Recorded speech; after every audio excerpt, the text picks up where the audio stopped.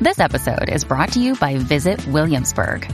In Williamsburg, Virginia, there's never too much of a good thing. Whether you're a foodie, a golfer, a history buff, a shopaholic, an outdoor enthusiast, or a thrill seeker, you'll find what you came for here and more. So ask yourself, what is it you want? Discover Williamsburg and plan your trip at visitwilliamsburg.com. Welcome to Kindled Podcast. I'm your host, Haley Williams, and this is the show where we talk about truth and grace boldly. I'm so glad you're here. Well, hey guys, it is episode 106, and today I'm going to be talking with my friend Kelly Needham about friendship. Friendship is such a good gift. It's beautiful and God-given. We need friends. So why do we experience such heartache and hurt and pain around this topic as well? No doubt when I even say the word friendship, you probably experience a bit of a knee-jerk reaction to that. You may feel happy as you think of your closest friends, or sad as you're reminded of a hole in your life and a desire for close friendships that you don't even have right now.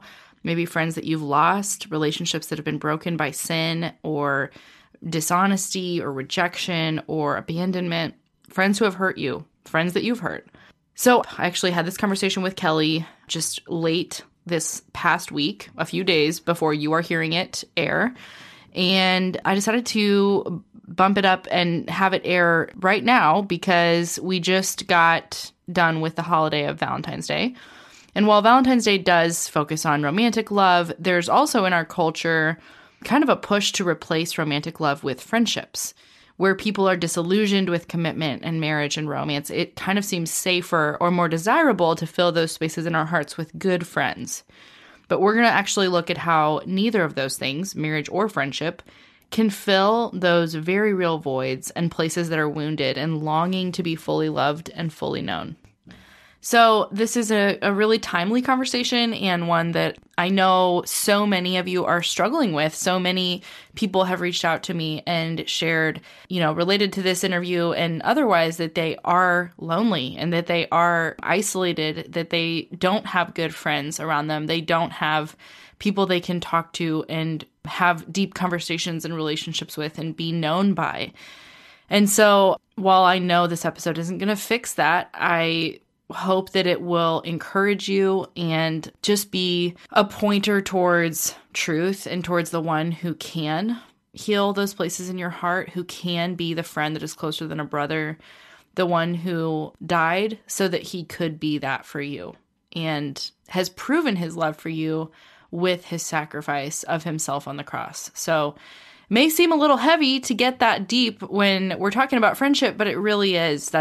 There's no way to have this conversation in a meaningful way without going there. So we're going to talk about how God intended friendship to be and how it's been broken, and then what are some of the pitfalls we encounter in the wake of the fall in our relationships, both romantic and non-romantic. So anyway, bit of a long intro, but I just wanted to let you know that is why we are talking about this today. And then also, before we hop into the episode and the conversation with Kelly, I just want to say thank you to everyone who has reached out to me, both in person or on Instagram or by email. And just, I want you to know how meaningful it is when you guys let me know that you are enjoying or benefiting from, or just, I don't know, just having, listening to an episode and really being encouraged by it, because this is such I was just talking about isolation. This is such an isolating role to play, to be the one behind the mic. Here I am in my office right now on a Sunday afternoon recording this intro. Nobody's around me. I'm not talking to anyone about this, and it is hard to know what the response is.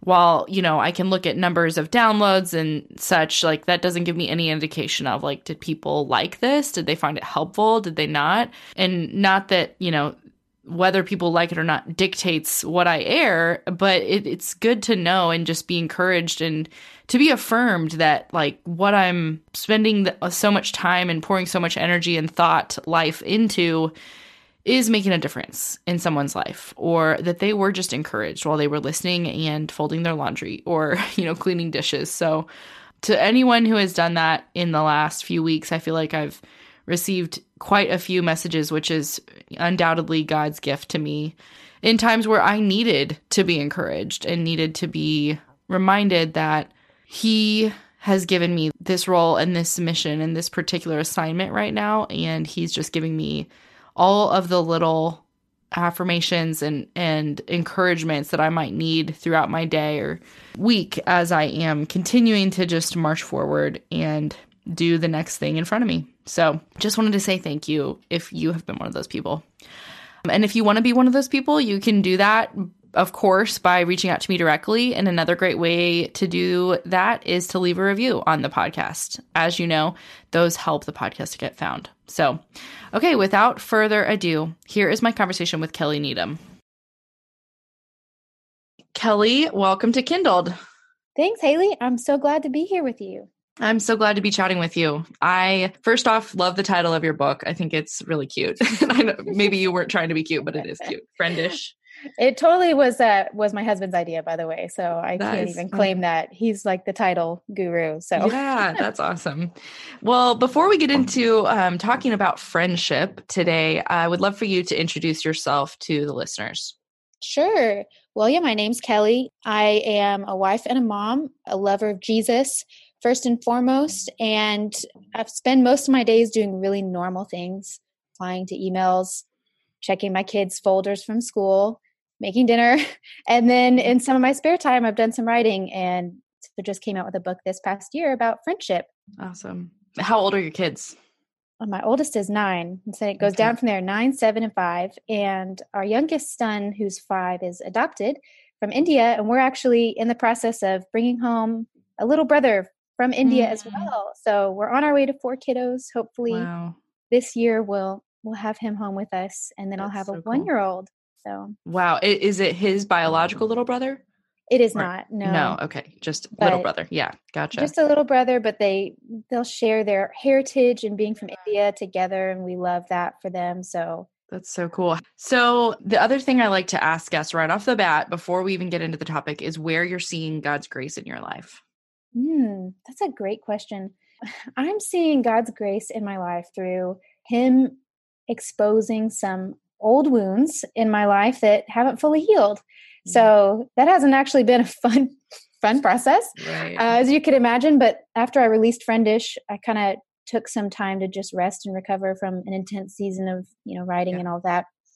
And it's been really great. In that time, I've just had a lot of emotions, and it's been a huge grace of God for Him to just show me some areas in my past that I maybe just kind of rushed past and hurried through, and that I feel like He's been leading me by Spirit to go back to some of those places, process them, talk with friends about them and counselors, and grieve some things, work through unforgiveness. It's been really great and a little painful, but it's certainly been where I've seen His grace the most.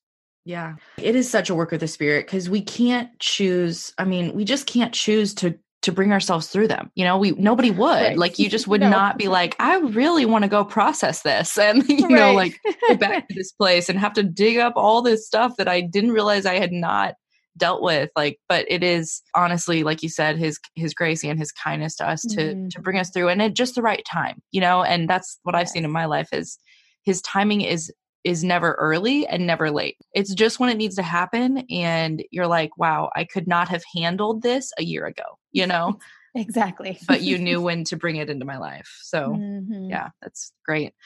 Well, I want to talk to you about friendship because, you're kind of the expert here. You've written a book about it, and you have, a ton of articles on your blog and lots that you've written to help women understand biblical God-honoring friendship. And I think this is a really timely conversation right now, which is obviously you agree because you wrote a book about it. But we see such a cultural shift in the way that we understand friendship and what it is to be a friend and what that looks like and what's required. And I don't even know all of the ins and outs of it. So I'm sure you can help us understand. But before we get into that, like, what kind of starting out with a definition, what is biblical friendship? What does that mean? And what should that look like? Just a small question there.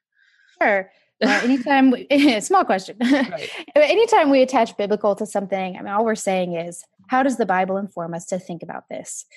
And when we look at the scriptures, the way I would summarize it, it tells us to think about friendship is that we should be, first of all, more concerned with what kind of friend we are to others than what kind of friends we have. And that's already a little counterintuitive to what's normal and natural for most of us.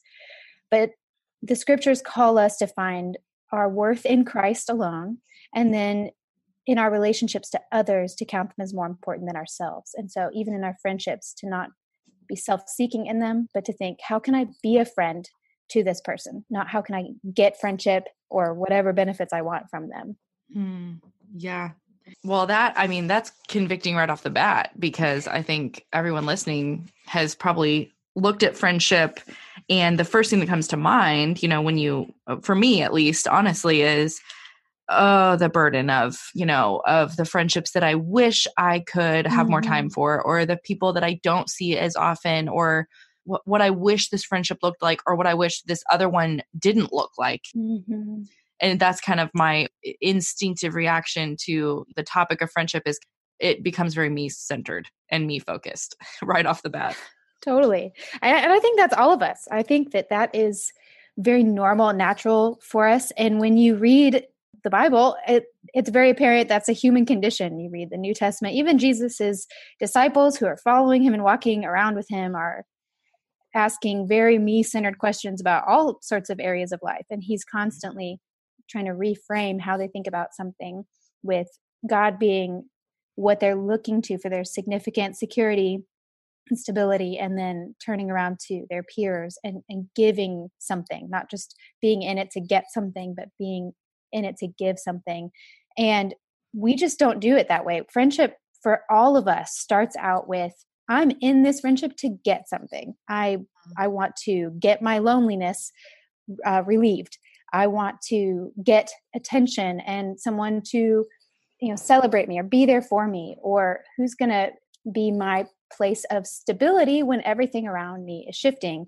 We are naturally in friendship to get something. And that's how we're trained by the culture around us as well. And you'll kind of even see a lot of reasons given to you culturally for, if a friend isn't giving you what you want, to just kind of cut them out of your life. Right.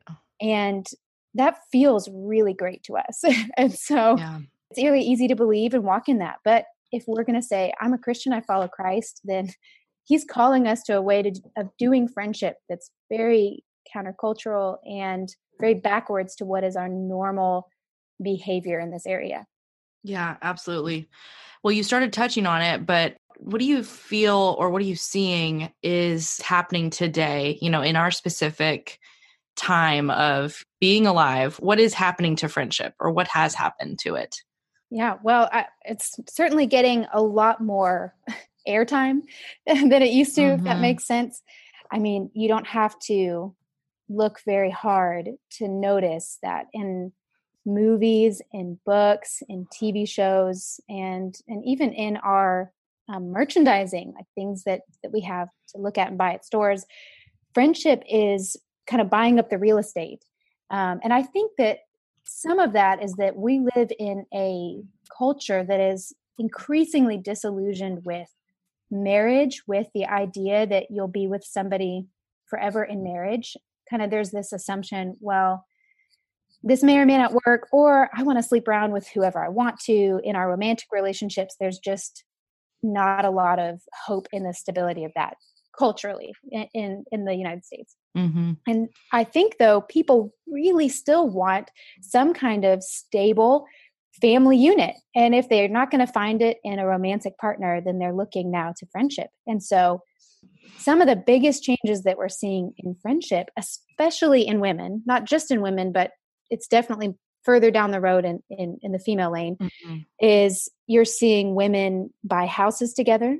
You're seeing women, an article just came out recently about women deciding to raise children together, not as a lesbian couple, but as two best friends who decide we're going to either get artificially inseminated or adopt, and we're going to raise children together as a new kind of family unit.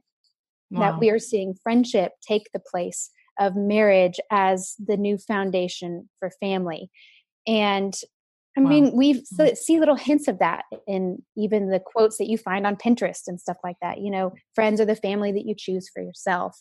Yeah. Or best friend is like a sister that I chose for myself kind of thing. So that's becoming the family unit. And I think friendship is a great thing, but there's dangers when we kind of put it in this role that God did not intend it to be in.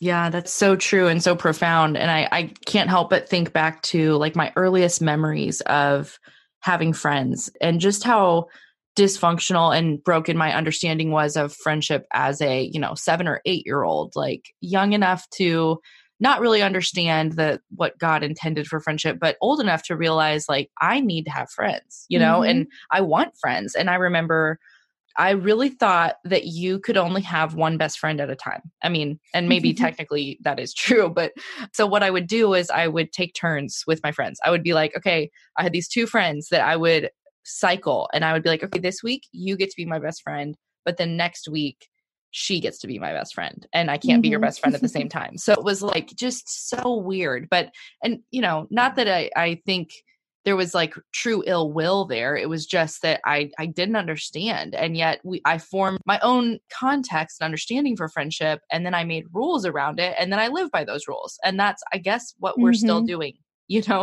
Totally. We're doing it on an adult level, but I think we're all still kind of doing that.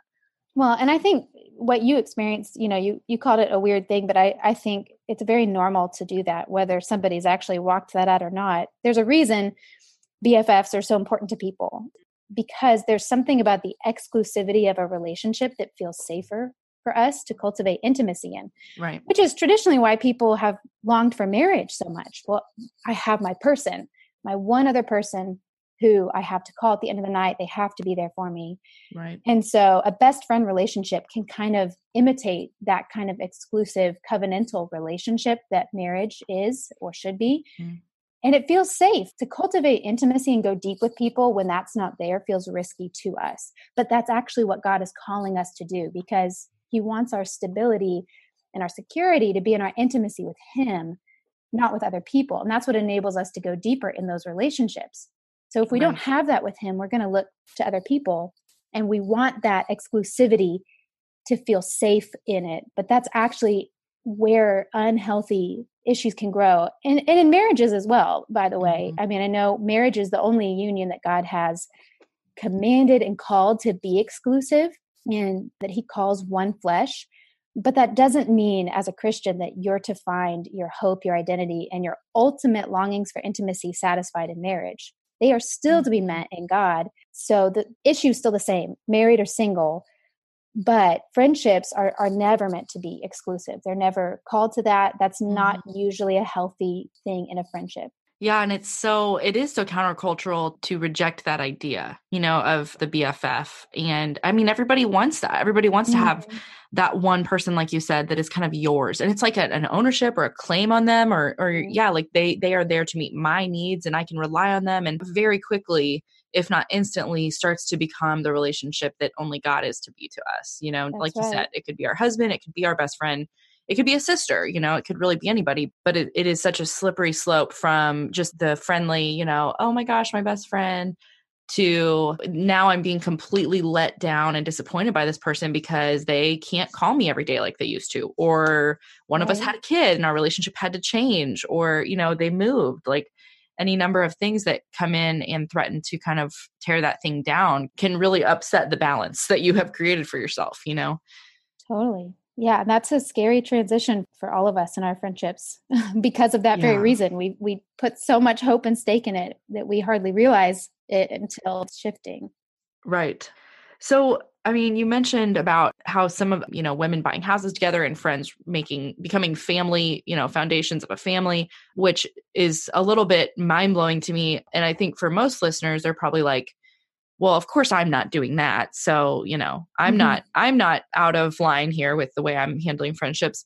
Okay. So what would be, bringing it down to like, you've got a godly woman who really wants to honor God and wants to have good friendships. Like, what does it look like when friendship starts to take a place that it shouldn't have in the woman's life who is not necessarily, she's married and has kids or doesn't have kids, but is like happy in her life and feels content and like she's finding her security and identity in God. But what might friendship look like when it is starting to, maybe take a place that it shouldn't have? Sure. Well, honestly, sometimes it's really hard to see. So I'll just say that this is an issue we can be blind to for a long time and nothing register in our conscience that something's wrong. But the easiest way to tell when something's off is when something disrupts that friendship and you notice within your own heart some jarring emotions and feelings. That could be that friendship's disrupted because a new friend kind of joins the group, or your friend makes a new friend. Your friend goes through some kind of change, like moving, a new job. She's dealing with a sick mother or parent, having another child, all those kind of things can be a version of disrupting a friendship in your experience of it. And when that happens, if your heart kind of has this knee-jerk reaction of fear, anxiety, jealousy, a feeling of, hold on a second, this is my friendship and this is how it's supposed to be, and I don't like this thing that's interrupting. Yeah, all of those emotions that are kind of our knee-jerk reaction to feeling like something's slipping out of our grip that matters immensely to us, and we want to just cling tighter to it. Yeah. That's kind of a way to know you've probably put a little too much in that friendship that isn't supposed to be there. And that's why you're afraid of losing it. That's why you're afraid of that new friend joining. That's why you're afraid of your friend who just started dating that guy, or fill in the blank thing.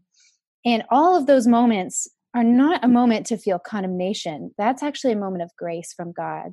It's a way that He, by His Spirit, is going, hey, I need you to see that you're letting this person who I've called you to serve sacrificially, you're letting them become an idol, a source of joy, comfort, and peace that only I can be to you. It's an invitation to write that relationship in your own heart and run back to the Lord and go, God, I'm sorry that you are not my ultimate place of satisfaction right now. Or I think I need this friend more than I need you. Or this friend seems like more reliable than you. And I need to work on my relationship with you here. It's an invitation to return to Him. But that's the easiest way to see when something's off, is when something disrupts the friendship. All those emotions are really powerful and rise up in your heart pretty quickly. It's a sign for you to take some time to evaluate your heart in that relationship. Yeah, that's a great way to kind of, I don't know, just create a boundary line for yourself too, to notice and have that like prick of your conscience that goes like, oh, I probably shouldn't be so mad about this. Like, but I feel I am mad. Or you see those friends like maybe who hung out and you weren't invited and you're like, wait, why not? And maybe there's validity there to have a conversation, but at the same time, it's like, wait, did I think that I always should be invited? And totally, we've all felt that way. And I think like one reason this is such a hard topic for us as women, and especially those who are moms, is because, the season of motherhood can be a really lonely time. I mean, obviously your life is no longer kind of about you. You're not at the center of your universe where you're like, how do I want to spend my time? Oh, well, I am going to prioritize these relationships and make time for happy hours or coffee dates or whatever. I mean, that becomes, much lower on your list of priorities in terms of, okay, well, I have this other human to take care of. I have other people's needs that need to get met before mine. I can wait. I have to be patient. And then, suddenly years have gone by and our friendships have kind of suffered or just changed. Even if they haven't suffered, they've changed, and what they look like can't be what they used to look like. And it can all serve to just really isolate you and make you feel like, man, I'm alone. Or even in the case of like the stay-at-home mom, which I stay at home and work from home. And so some days I don't talk to another adult until my husband gets home. I mean, maybe outside of texting or Instagram or something like that. Like I might only see my kids that day, or, because I'm doing drop-offs at preschool or whatever. And there really might not be a legitimate conversation that I have with an adult until he gets home. And if I dwell on that reality, I can really make myself feel sorry for myself, and feel like, man, I'm, here I am, like I have no adult interaction, and it is lonely. And that is a challenging, reality of being a mom.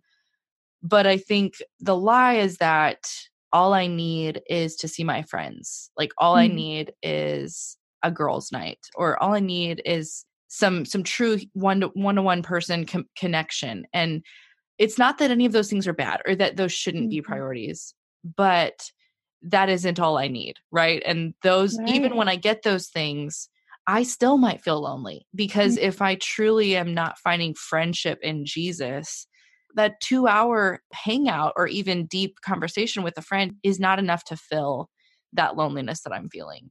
That's totally right.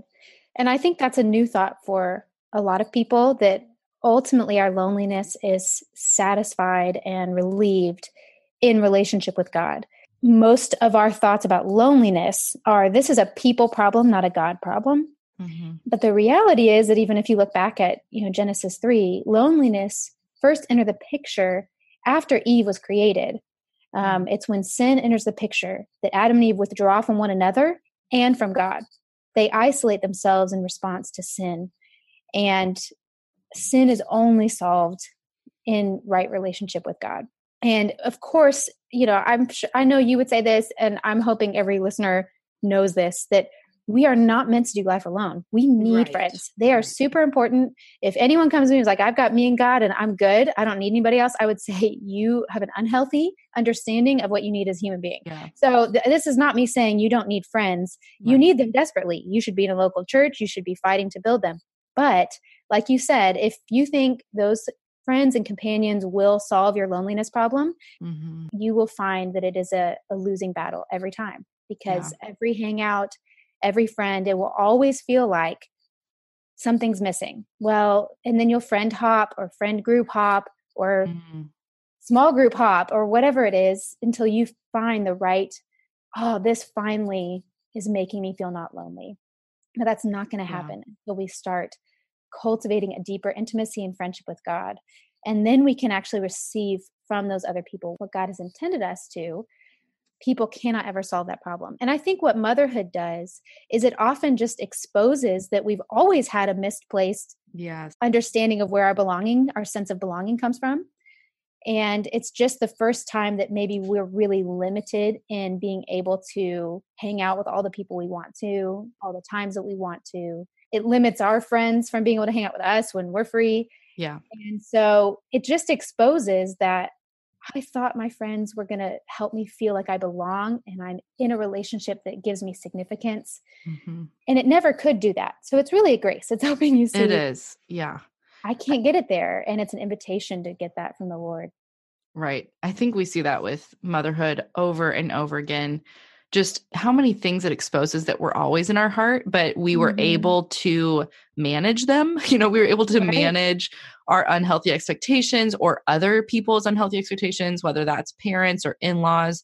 Those relationships often get strained when we become moms and become parents, because suddenly we don't have as much capacity and we can't meet the needs of the people that we were meeting before, whether that's our own or others. And so that's why there's so many conversations we have around, motherhood, because it's like everything gets tossed up in the air in a sense, and it has to find a new place to land. And you're like, where does this belong? Where does this fit now? Are you a female entrepreneur with a small or budding business?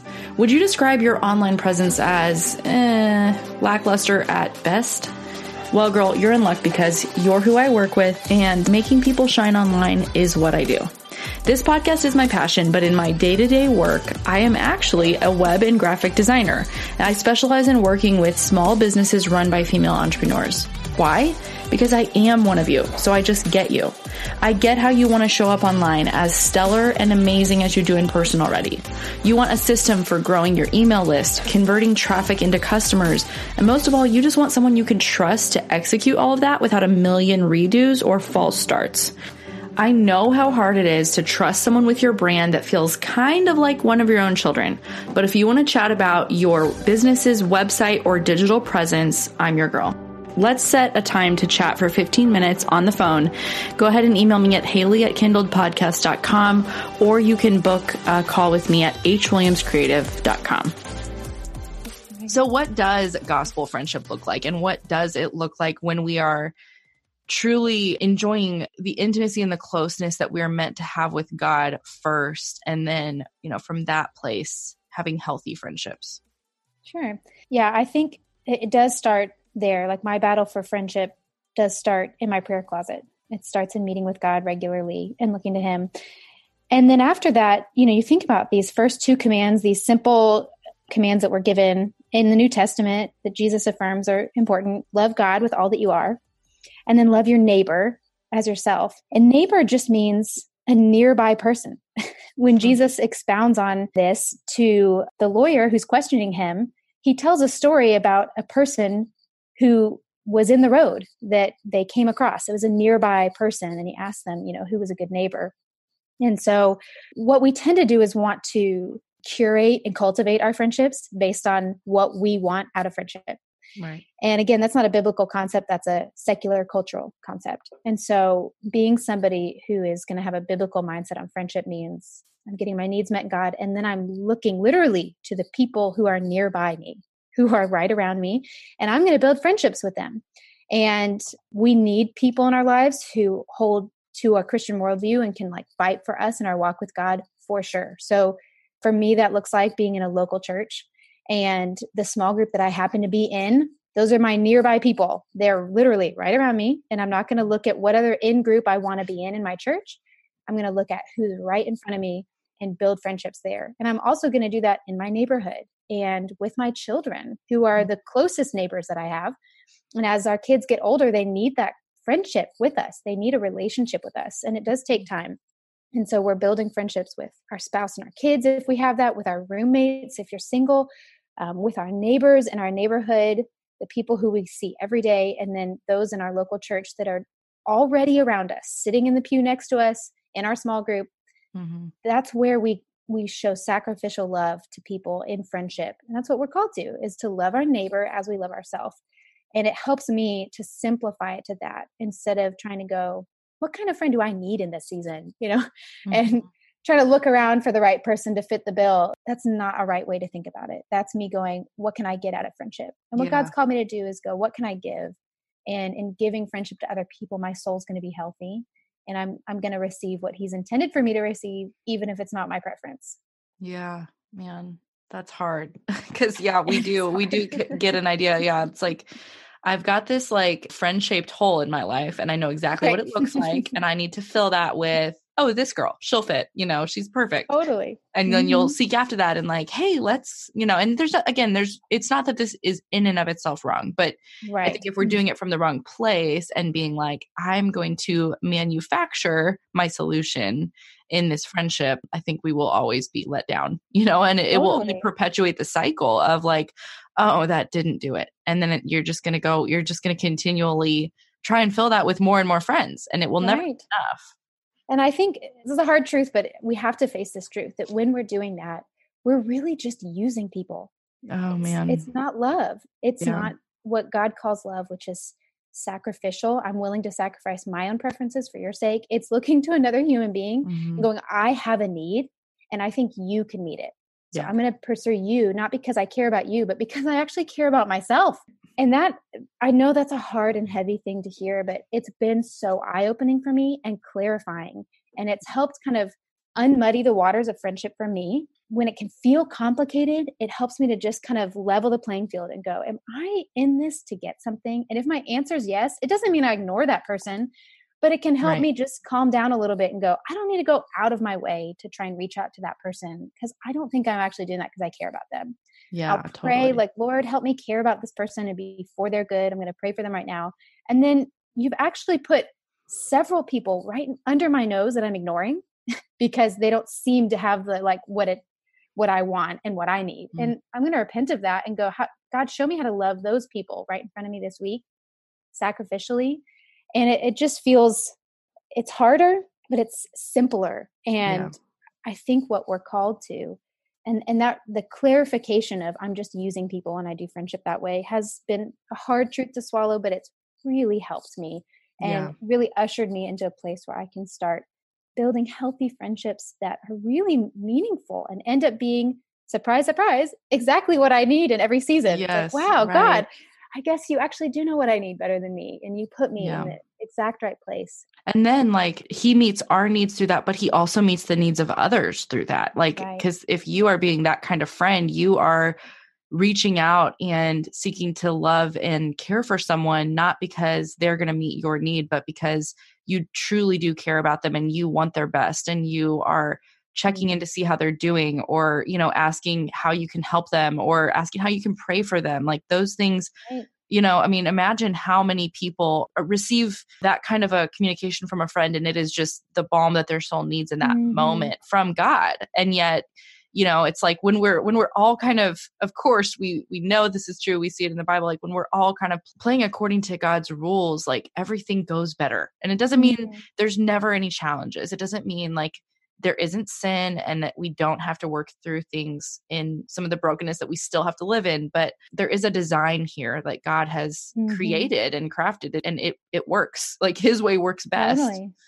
Well, and some of the friendships God has purposed for my life have been really full of conflict. Yeah. And so I'm glad you said that, because it doesn't mean it's all going to go peachy and wonderful. But again, those have been graces. It is through those friendships that God has exposed some blind spots that I had in my life that were very dangerous to me, helped me see patterns of living and behavior that I kind of dubbed in my head as like, you know, selfless or sacrificial, that were actually self-protective and keeping me isolated. And that was really painful to grow through. I think conflict is inevitable when we're talking about building friendships with other sinners. We're going to sin against people, and they're going to sin against us, and we're going to all have to address it. And that's not going to be fun, but that's part of God's design in friendship for the Christian, is that through these other people in our lives, we would be forced to see ourselves for who we really are, which is not fun, but it's an opportunity for change and growth. And then we will be an agent of that for other people as well. Yeah. Extending grace to one another and mercy and praying for one another along the way. And it's through that we actually become more made into the likeness of Christ, which is what we all want anyway. Yeah. Hopefully. In one of your blog posts, you asked the question, what does gospel friendship look like? And you gave these 4 points that we just talked through, I think, but I just want to encapsulate them for people. You said a gospel friendship helps us enjoy God, exposes sin, which you just mentioned. And I think then you said encourages us to obey God, and then brings us to God. And I'm guessing that last point is about prayer. Is that true? Prayer, and I think that shows up in service as well. Like there are seasons where we actually can't do it on our own. And sometimes physically, people, you know, I think about some of my single friends who are away from family and like going in for surgery. It's like you need someone to pick you up from surgery and drive you home. Like there are things we physically can't do on our own, and we need people for, and that's part of how we carry one another physically. Sometimes people are in seasons of depression or just apathy that they cannot get out of without friends fighting for them in prayer and in encouragement daily. And sometimes that's what we're called to in friendship, is to be giving more than we're getting, because that friend needs us to carry them. And like the friends carried Jesus and, you know, dug up the roof, that paralytic man couldn't get to Jesus on his own. He needed his friends. In every season of our life, sometimes we're going to have times where that's what we're called to do for a friend, is carry them to the Lord in prayer, but sometimes through physical acts of service as well. Yeah. I have so many more things I want to talk to you about, but I'm going to hit a couple of the really important ones before we run out of time. So this is a time of the year where everyone's thinking about love. You know, it's Valentine's Day, and we see a lot of, you know, we mentioned it earlier, disillusionment with marriage and with romantic love. And so you were talking to me before we started recording about kind of what you're seeing in the culture in regards to how friendship is kind of taking the place of that. Can you just kind of explain that to listeners? Totally. I think that, you know, there's always been some ways that we have unhealthy idolatrous intimacy. We're looking at intimacy with other human beings in a way that is taking God's place, an idolatrous intimacy. And that happens in heterosexual relationships all the time. And I think the church can do a better job of calling that out. Total side note. Yes. But it happens in friendships too. And the challenge and problem can be is when we start doing that with our friends, it can lead to unhealthy, just like it leads to unhealthy physical intimacy in an idolatrous relationship, maybe with a boyfriend or, you know, someone else. It can do the same thing in a friendship. And I've actually walked with a lot of people who that's not even been on their radar. Same-sex attraction is not even something that has like crossed their mind and has been distasteful to them. But they've gotten themselves into friendships where they had a best friend who was meeting all of their needs, that they were totally dependent on, that this person has become their God, little g, their functional savior from everyday life. And that slowly over time morphed into sexual behavior. And it was so surprising. I mean, almost every woman I talked to was so caught off guard by it that they had like no way to explain what had happened besides, I don't know why it feels so natural to be with my best friend in this way that's kind of sexual, physically intimate, but it feels right. But I still want to be married to a man. I'm so confused. I mean, I've heard that hundreds of times, more times than I could count. And I think that all that's happening is what God says happens in Romans 1. We start worshiping the creature, not the creator. We're worshiping a human being and saying, you are my everything. And that leads to distorted desires. And it happens on all playing fields. It can happen with money. It can happen with success, that our love for that thing can distort our sexuality and how we use it. But it happens in friendship too. It's very common, and it is a result of idolatry. But I think we're seeing that happen more and more. And of course, couple that with what our world is telling us is happening in that moment, which is, oh, you're just a lesbian and you didn't know it. Yeah. A huge recipe for confusion and disaster. And what I really think is happening is, hey, you're a sinner. Yeah. Welcome to the sinner club. Right. And your sin has expressed itself in this way. And that's doesn't mean anything about your identity. Yes. But it is a call for repentance, just like any other version of distorted sexuality is. So yeah. You said that in the blog, that you just said it so like precisely. You said, God doesn't make lesbian women and heterosexual women. He makes women. God doesn't make gay men and straight men. He makes men. And then you quoted Genesis 1:27, male and female, he created them. And just, I mean, that you're talking about that. You even in the next paragraph talk about Romans 1, the same thing. And if we're worshiping a person, we are inviting distorted desires into our lives. And like you said, the culture confuses us because it says this is an identity level discussion now. Like you are something else than you thought. You are someone else than you thought. And that does not offer us a solution. If we make it an identity level thing instead of a lifestyle, and like how we're choosing to actually live and saying, no, this doesn't change my identity. I am who God made me. But these distorted desires are there. There's actually an answer for us in scripture of what is happening there. And I think you just, explain that really clearly and in a very grace-filled way, because it's like, hey, like you said, you are not alone. And this is not weird or uncommon or, makes you just someone who's unlovable or any of that. But it's actually, this is exactly what God said would happen when we put our desires on the wrong thing. Right. And I think it's important for everybody to hear that we are all capable of that. Yes. Every single one of us. I've talked to women who are in hard places in their marriages, 30 years into marriage, and who find themselves in a friendship that gets way too idolatrous and exclusive, and they start acting out sexually with that friend while they're married. That's very common as well. So we're all capable of this. And I think like that's a truth that we don't want to hear, but it's true. The Bible is clear on that. We're just male or female sinners. And this is one way that can pop up in our lives. And I do know there's people who struggle with same-sex attraction and have that's been part of their life, their whole life. It was not a result of friendship. And but there are a lot of people that has not even been a thought until they were in a place where they were in some unhealthy relational idolatry.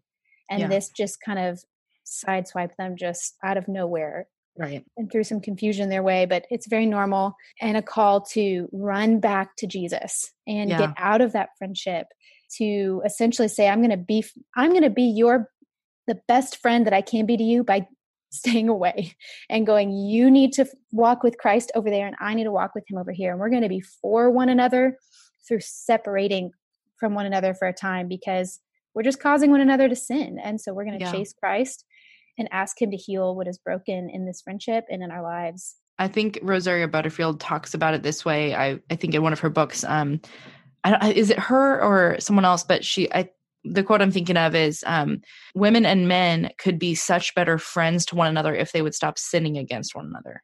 Mm. And just that idea of like that is what you're doing Yeah. to someone when you are abusing the friendship in the way that it was really meant to be. Mm-hmm. Yeah. And I think, again, a lot of people are like, oh, this doesn't apply to me, but just to be aware, like it may not apply to you, but it may apply to someone and you may have a friend who walks through a situation like this or experiences this, and it will be helpful for you to not kind of like make them feel, I don't know, on completely other, if this situation does occur, but rather to be able to identify what's going on and go, oh, you know what? Like, I actually think not that I know, but I might actually have an idea of what's happening here. Have you considered that this is what has happened? And it's not that you have always had these same-sex feelings or attraction, but you've just allowed this friendship to take a place of an idol in your heart. And this is exactly what God says will happen. Mm-hmm.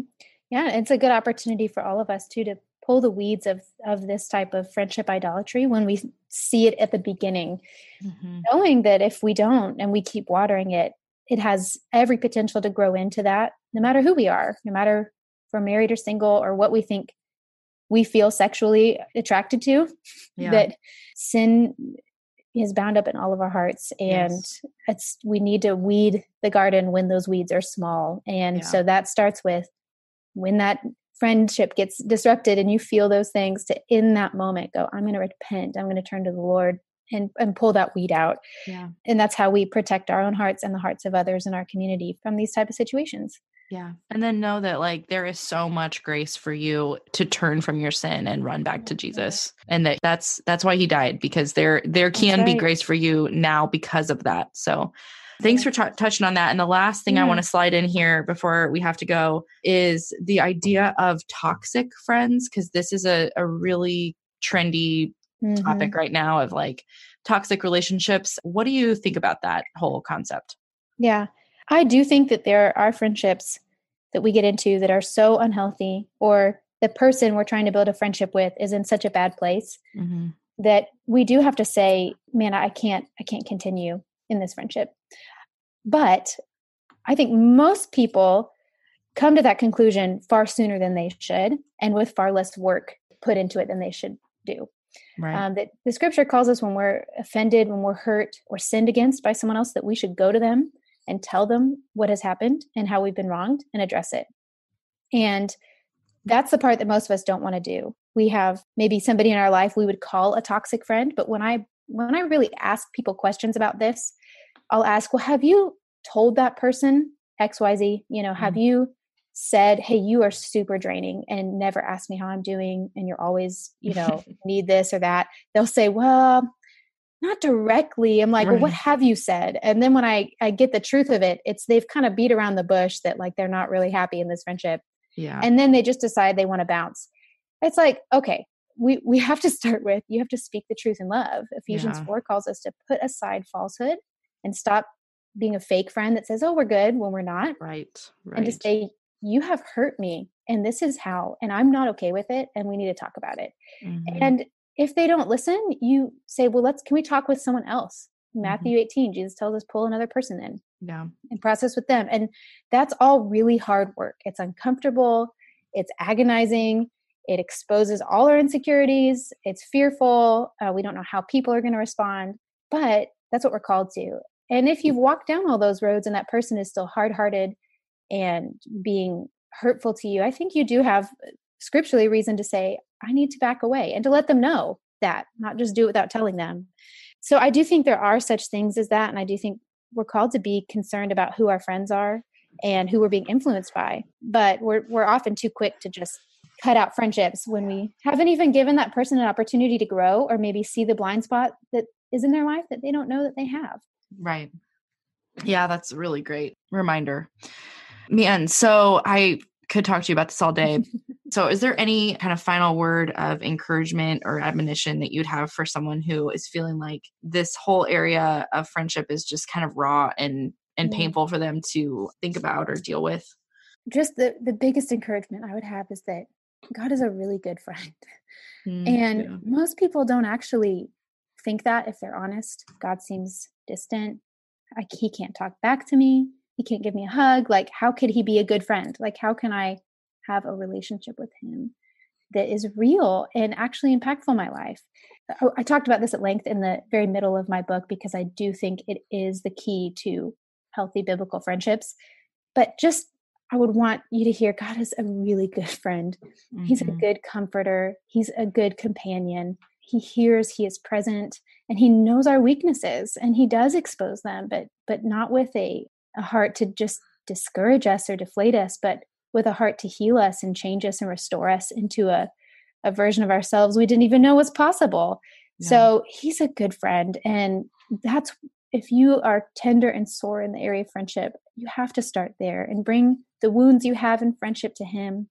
Spend time with him, get to know him, read your Bible, get to know who this God is, and spend actual time talking to him, not just talking about him to others, and have eyes to listen to him and start there, cultivate that friendship with him, and find safe people who might be older than you, mentors or pastor's wife or somebody, and say, I'm just in a bad place in this area, and I'm going to start pursuing the Lord and finding a deeper friendship with him. Mm-hmm. Will you pray for me as I do that, and support me in that? And I think we need people in the journey as well. So yeah, I thought about, as you were talking, the scriptures that actually talk about Jesus as our older brother. Yeah. And our, the friend that, well, first of all, I thought of, he's, the friend that is closer than a brother.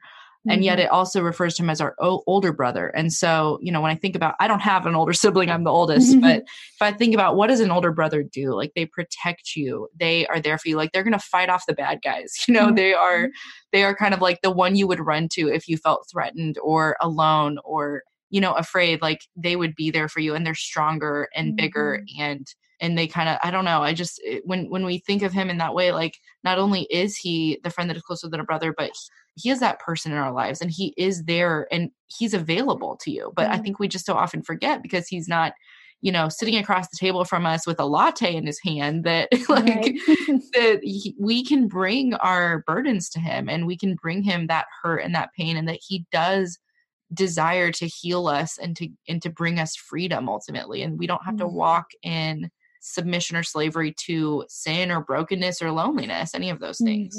Yeah.